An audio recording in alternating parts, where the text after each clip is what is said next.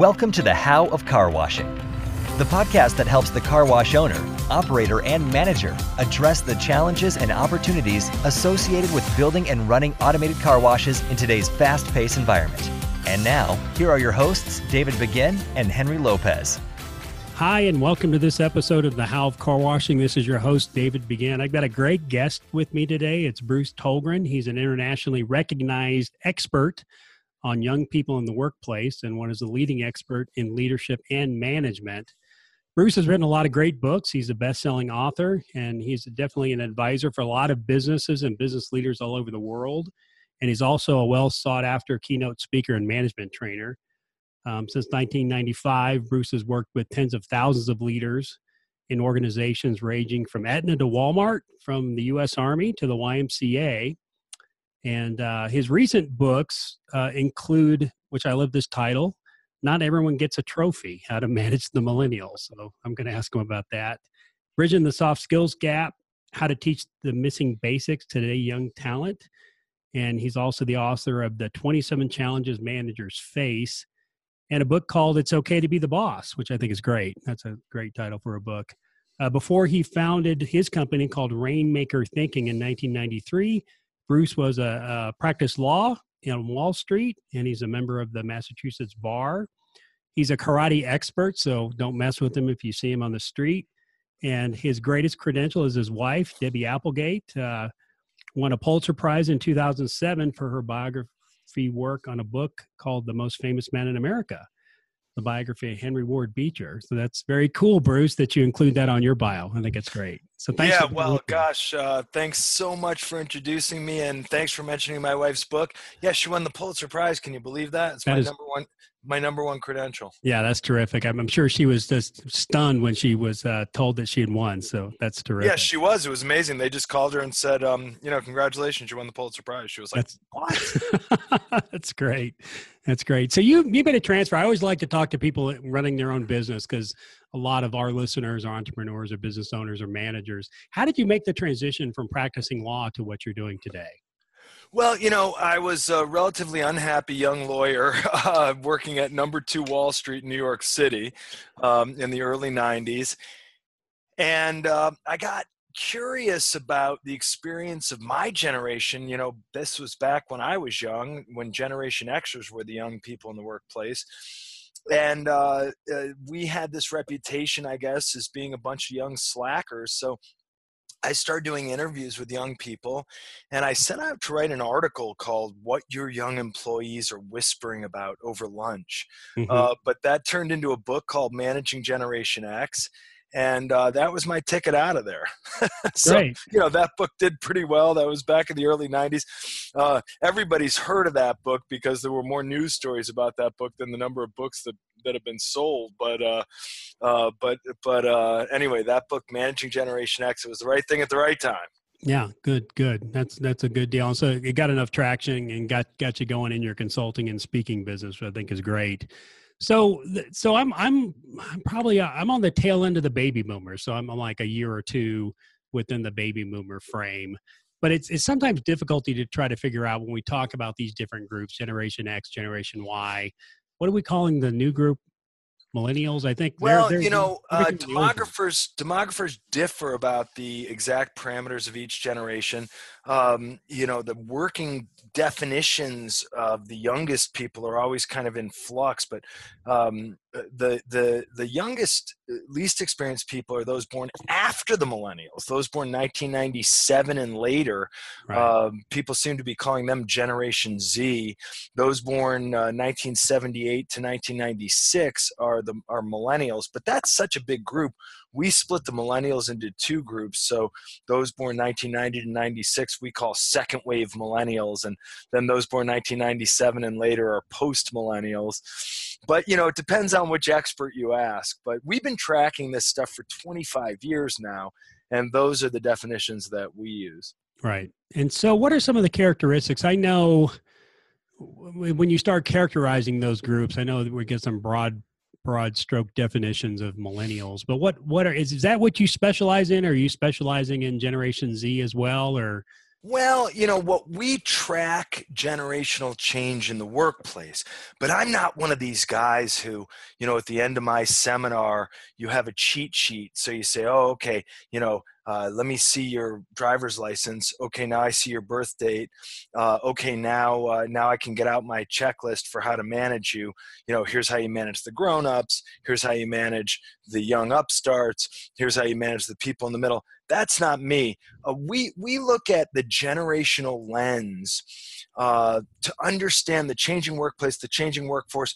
And of course, we do profile each generation. So like my book, Not Everyone Gets a Trophy, is about young workers. And it does zero in on some of the micro trends like helicopter parenting on steroids, young people learning how to think, learn, and communicate while attached to handheld supercomputers, and all, the sort of we're all winners cultural ethos. But more what my clients look to us for is to help them understand, sure, where are people coming from, where are they going? And of course, I make vast generalizations about tens of millions of people at a time, but our primary work is on helping our clients understand the changing workplace, the changing workforce. Where is the workforce going? People of all ages are thinking more short-term and transactional. People of all ages are communicating more and more and learning more and more with handheld supercomputers. People of all ages think like free agents when it comes to their working lives and careers. So in a way, it's like we're all millennials now. So the millennial crowd. So the one thing I see, so I want to talk to you about management as well, because I could use a ton of help in managing and trying to figure out how to manage more effectively. But when we talk about millennials as a group, did we, as the helicopter parents, did we ruin them? Did we change them? Or is what we did for the best? Is it for the worst? I know it seems like we're having difficulty integrating millennials into the workforce, or the workforce that I want, right? Since I'm a baby boomer, and I grew up in a different era. I had a different set of standards. The way we interacted with our boss was much different than the way millennials want to interact with authority and management. Did we do ourselves a disservice by raising our kids the way we did? Well, I sometimes say to my clients, you broke them, you bought them, but, look, until like the mid 80s, parents saw their role, at least in part, as breaking their child's will to make them humble before God and the world. Right. So, Right. Sometime in the mid to late 80s, humanistic psychologists and their research on childhood self-esteem hit the worlds of parenting, teaching, and counseling. And by the 90s, parenting, teaching, and counseling really took a turn. It was focused more and more on building up the self-esteem of our children, telling everyone they're winners, whether they're winning or not. And then, by the 2000s, when things were seeming more and more dangerous, frankly, for children and for people of all ages, parents took that self-esteem based parenting to the next level. And it's like every parent is trying to do everything they possibly can to give their kid a strategic advantage in the world. So, and look, when they're in school, they're the customer. And if the school doesn't treat them like a good customer, they're going to hear from the parents about it. So Right. By the time they get to the workplace, it's often the first time they're not the customer in the relationship. It's the first time, hey, like, we're paying you, not the other way around. Yeah. And so look, a lot of myths about today's young workers. I mean, the idea that young people want to be humored at work. I don't buy that. I think they want to be taken seriously. The idea that young people want everything on a silver platter. I don't buy that. I think they want to know, what do you want from me today, tomorrow, this week? What do I need to do to earn that thing I need? So young people may show up on day one. They want to hit the ground running. They start making requests and suggestions and demands on day one. But if they're doing that, then you hired the right person, because that means this person's into it, Right. Right. And it's interesting because when I started work, I mean, my modeling was my parents, who were the children of the Depression era in the 1930s. And you didn't question authority. You did your job. You did it as best as you can. And you didn't question what you were being asked to do, or you didn't question authority. And the idea was to keep your job for a long period of time. Nowadays, kids are not like that. They like to question. They want to know what's going on. They don't hesitate to question authority if they don't like what's happening. The interesting dynamic we have in large or small organizations is now you got between 2 and 3 generations of different types of workers that are together. And the old guys like me are really, frustrated with the young guys because they want balance of life. They want quality. They want lots of time off. They want flexibility. And I think, well, that's not the way I paid my dues. I did whatever I had to do for 20 years to get where I'm at. And how does that dynamic work in an organization? I'd be interested if you've got any insight into that. Yeah, I mean, look, for one thing, depending on how you define the generations, there are 4 or 5 or 6 generations working side by side. Yeah. There's still people born before the baby boom. There's first wave boomers, second wave boomers, Gen Xers, first wave millennials, second wave millennials, Gen Z. So it's very diverse generationally, and of course, the younger the person, the more they're coming in without that old-fashioned work ethic. But the reality is that most young people, they think short-term and transactional about their employment relationships. It used to be that people thought long-term and hierarchical. You hitch your wagon to the star of an established organization, you pay your dues, you climb the ladder, you do as you're told, you keep your head down, you keep your mouth shut, you wait for your boss to notice you, and you wait for the system to take care of you. But nobody thinks long-term and hierarchical anymore. Even the oldest, most experienced people. There's nothing like having a lot of seniority to be pretty attached to seniority. But Right. Even older, more experienced people are thinking more short-term and transactional because, it's not just about the attitudes of a bunch of young upstarts. It's really about fundamental changes in the economy, fundamental changes in the workforce, fundamental changes in the labor market. The labor market itself has become much more fluid.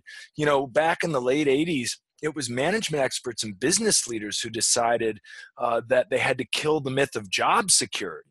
It's not the millennials or the post-millennials who came along and said, this whole job security thing, we don't like it. It was the business leaders and management experts who killed job security over the last 20 years so that young people, they want to know, what do you want from me today, tomorrow, and this week? What do you have to offer me today, tomorrow, and this week? Don't tell me what you have for me in 2 or 3 or 4 or 5 or 10 years. That sounds like a fantasy. Right. No, yeah, no doubt about that. And I would think that we're, as the older generation, we're learning things from our younger counterparts, and then hopefully our younger counterparts are learning things from us. I get frustrated with the younger generation, but I'm a little jealous that they're taking a different approach to how the different approach to their work and their career. They're taking a little bit more of a mercenary approach to it. They probably have a lot better work-life balance than I did when I was growing up. And there is a little bit of jealousy there. So there are some things to be learned, I think, from the younger generation. And hopefully the merging of the generations together is making organizations better. Yeah, and where they're coming from is where we're all headed. They're like canaries in the coal mine. I mean, one of the things about keeping your finger on the pulse of the new young workforce is this is where we're all headed. Nobody trusts the system to take care of them in the long term anymore. People of all ages are thinking more short term and transactional. It's just that, if you're 50 or 60 or whatever and you've been around for a while, you got a lot more cards in your hand. So Right. That attitude looks a lot better on a grown-up. Right.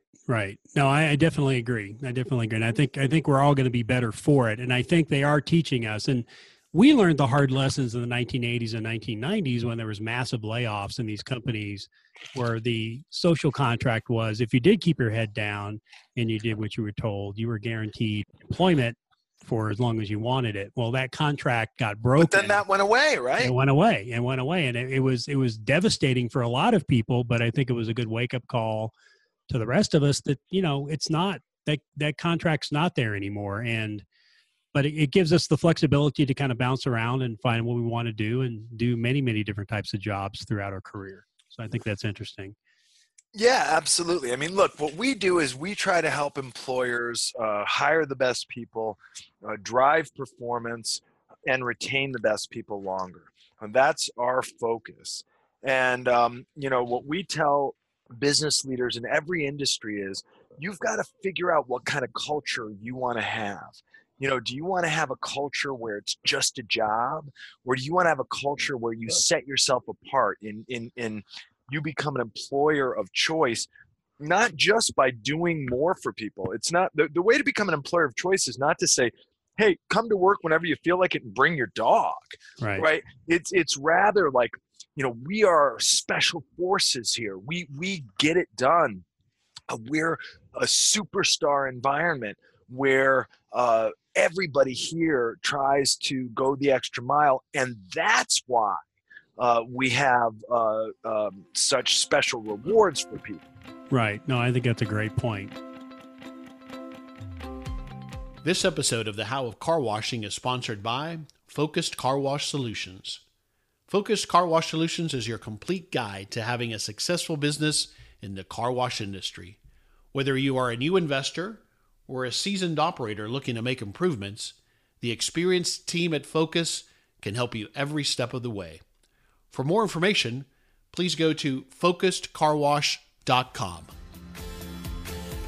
I'm going to switch gears a little bit and talk about management, because so many of us business owners struggle with being good managers, because I've heard that if you're an entrepreneur or a business creator, it doesn't necessarily make you a great manager. And I've always tried to wonder, is management a skill you sort of have innately, or is it something you can learn to be effective at? But I personally have always struggled being a great manager, because I'm impatient. I want things done right away. I want things done my way. I kind of have that business owner attitude, which sometimes doesn't make for a good manager. What are your thoughts? Well, look, there are plenty of entrepreneurs who are also good at leading and managing individuals, but entrepreneurship is a different skill set from leadership and management. And it's also the case that, sure, there are some people who are natural leaders, but I think they're far and few between, and I think even if you're a natural leader, so, okay, if you're a natural leader, that means you have that special infectious charisma. You can light the fire in someone else's belly. You get people psyched about your mission. But frankly, what's missing in 9 out of 10 management relationships is not leadership with a capital L.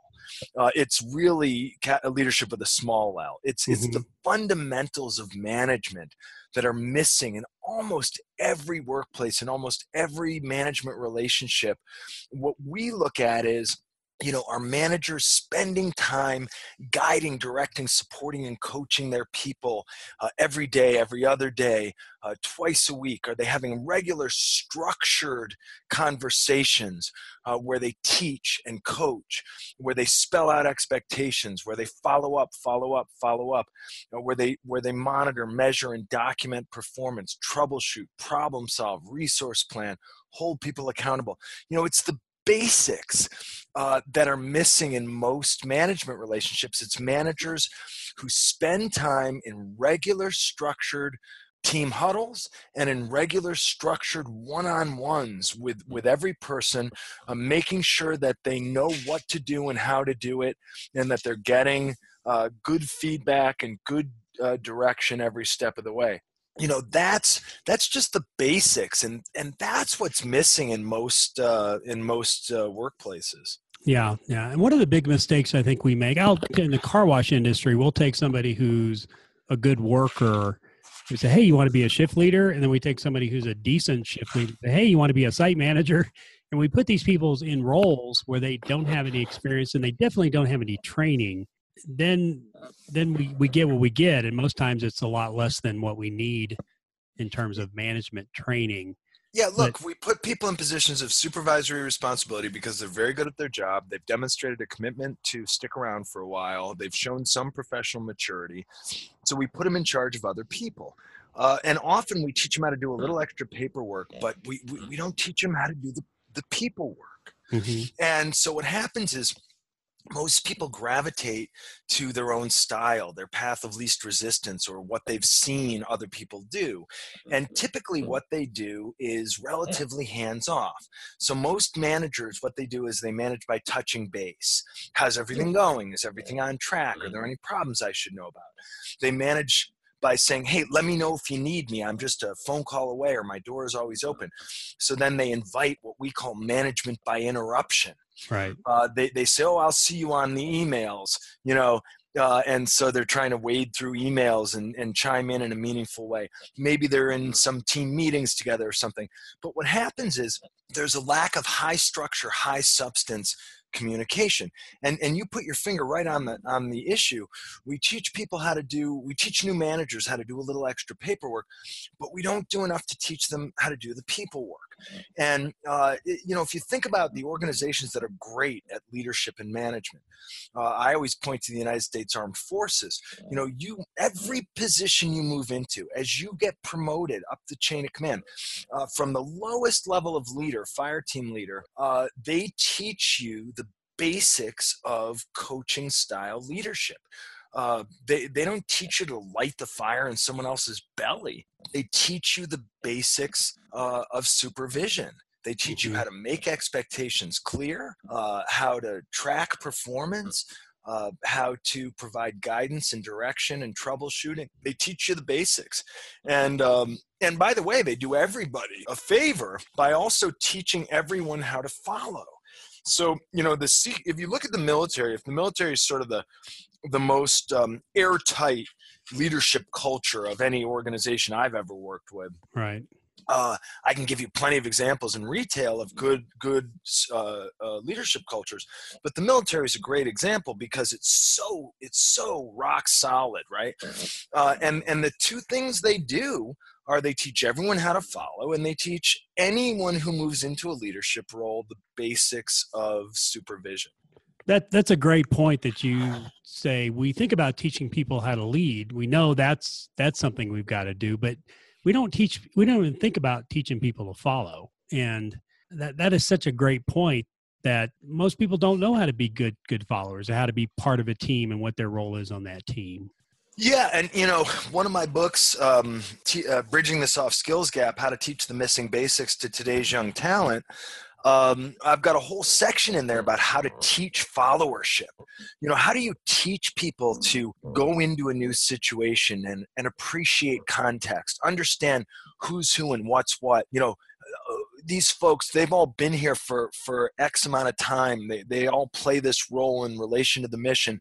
Where are they coming from, and what is the situation I'm walking into? We call that appreciating context. And then how do I practice good citizenship here? Citizenship is very context specific. So in one organization, the elements of good citizenship may be very different from another organization. But typically it's, come on time or early, stay a little late, work diligently, communicate and collaborate with others. The basics of good citizenship here at work, wearing your uniform, whatever it is. And then a service mindset, the idea that you focus on what you bring to the table, and then teamwork. But all of this is about how to play your role on the team, how to play your role in relation to leaders.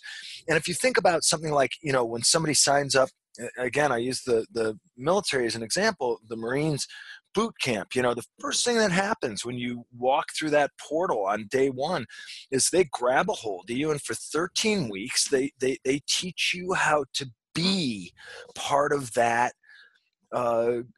organization, how to be a Marine. They teach you how to play your part, and essentially how to follow.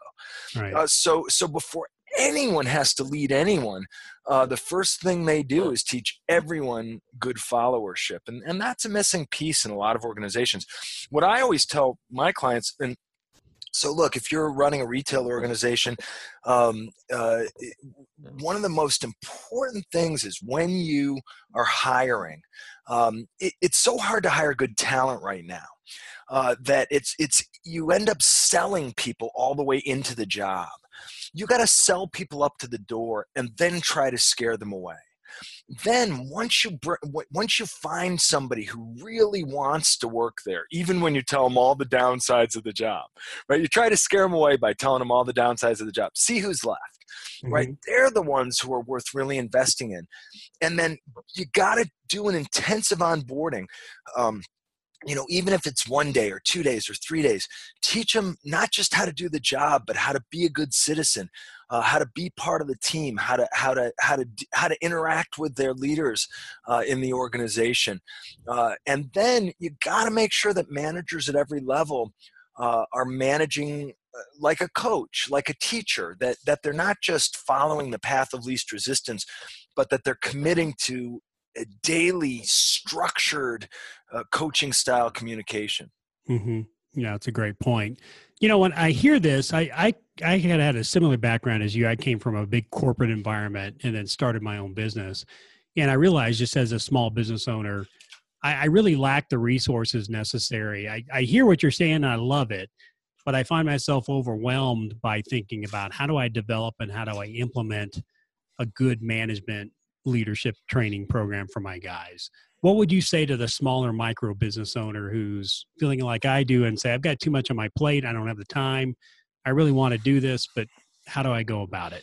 Well, I'd say you don't have time not to do it, because when you're not putting time and energy into your selection and onboarding, and when you're not requiring leaders at every level to practice the basics of management, problems occur that never had to occur. Problems get out of control that could have been solved easily. Resources are squandered.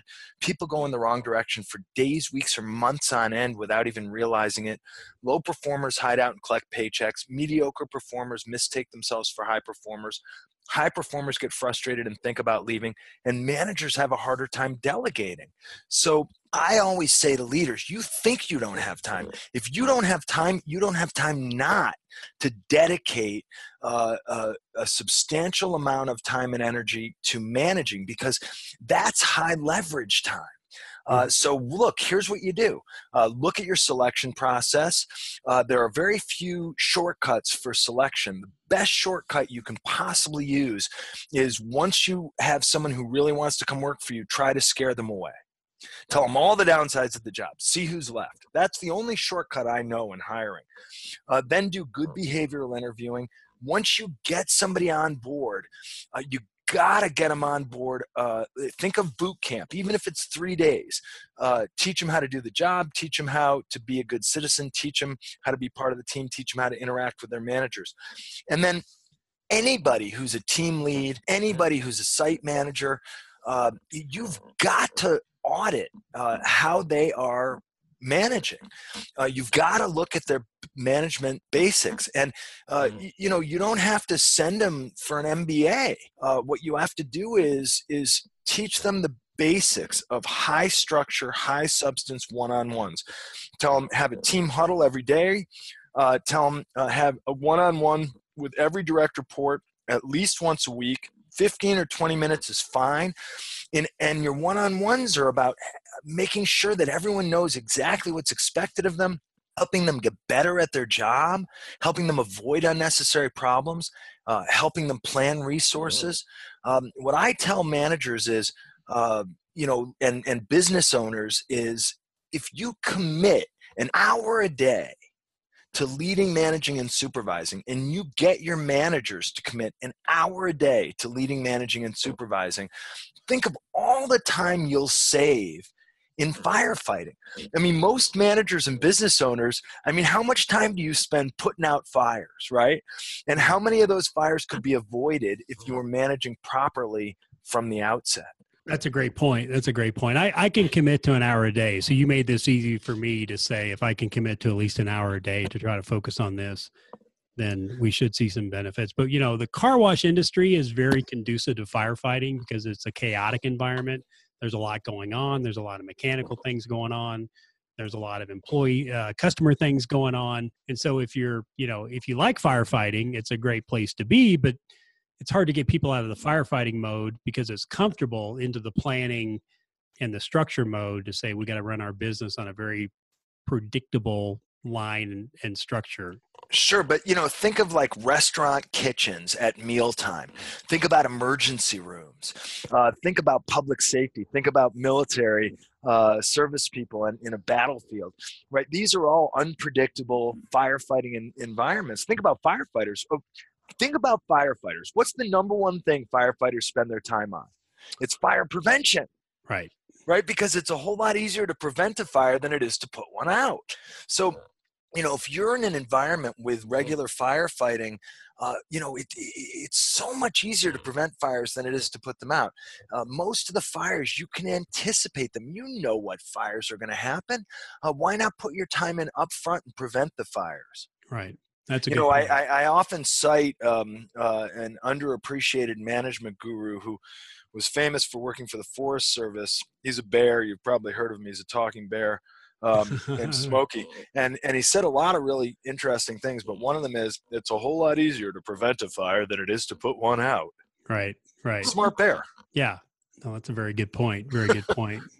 So you've done a great job. You've got at least 5 books, I think, out there. If somebody wanted to kind of become better acquainted with structure and methodology, what book would you have them read, start with? If they want to get better at management, then what would be the book or 2 that you'd want them to read if they want to better understand the emerging workforce? Well, so for the emerging workforce, we have a free white paper on our website that called The Great Generational Shift. It's free. It's completely free. It's at rainmakerthinking.com. And also we have a free white paper up there called Winning the Talent Wars.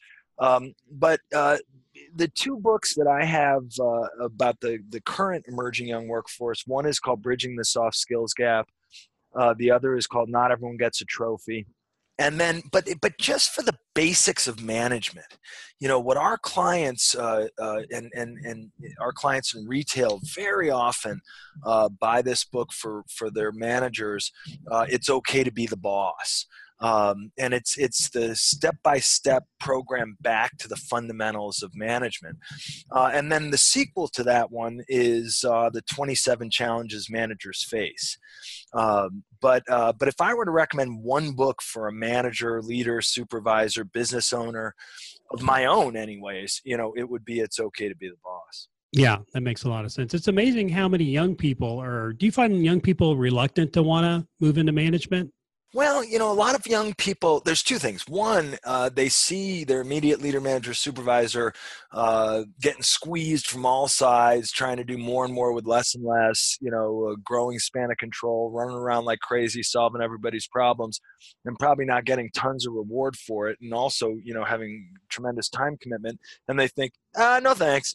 Yeah, So that's part of it.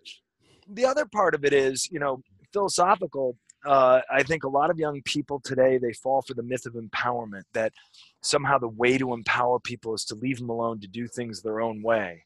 Whereas I think, that's negligence. Real empowerment is about setting people up for success, making sure they know what's expected of them, making sure they have the tools they need, making sure they have candid feedback so they can keep getting better. I think a lot of young people fall for the myth of fairness, that somehow the way to be fair is to treat everybody exactly the same. Mm-hmm. And, I think that's fair if you're running a commune, but in a business, the way to be fair is to do more for some people and less for others based on what they deserve.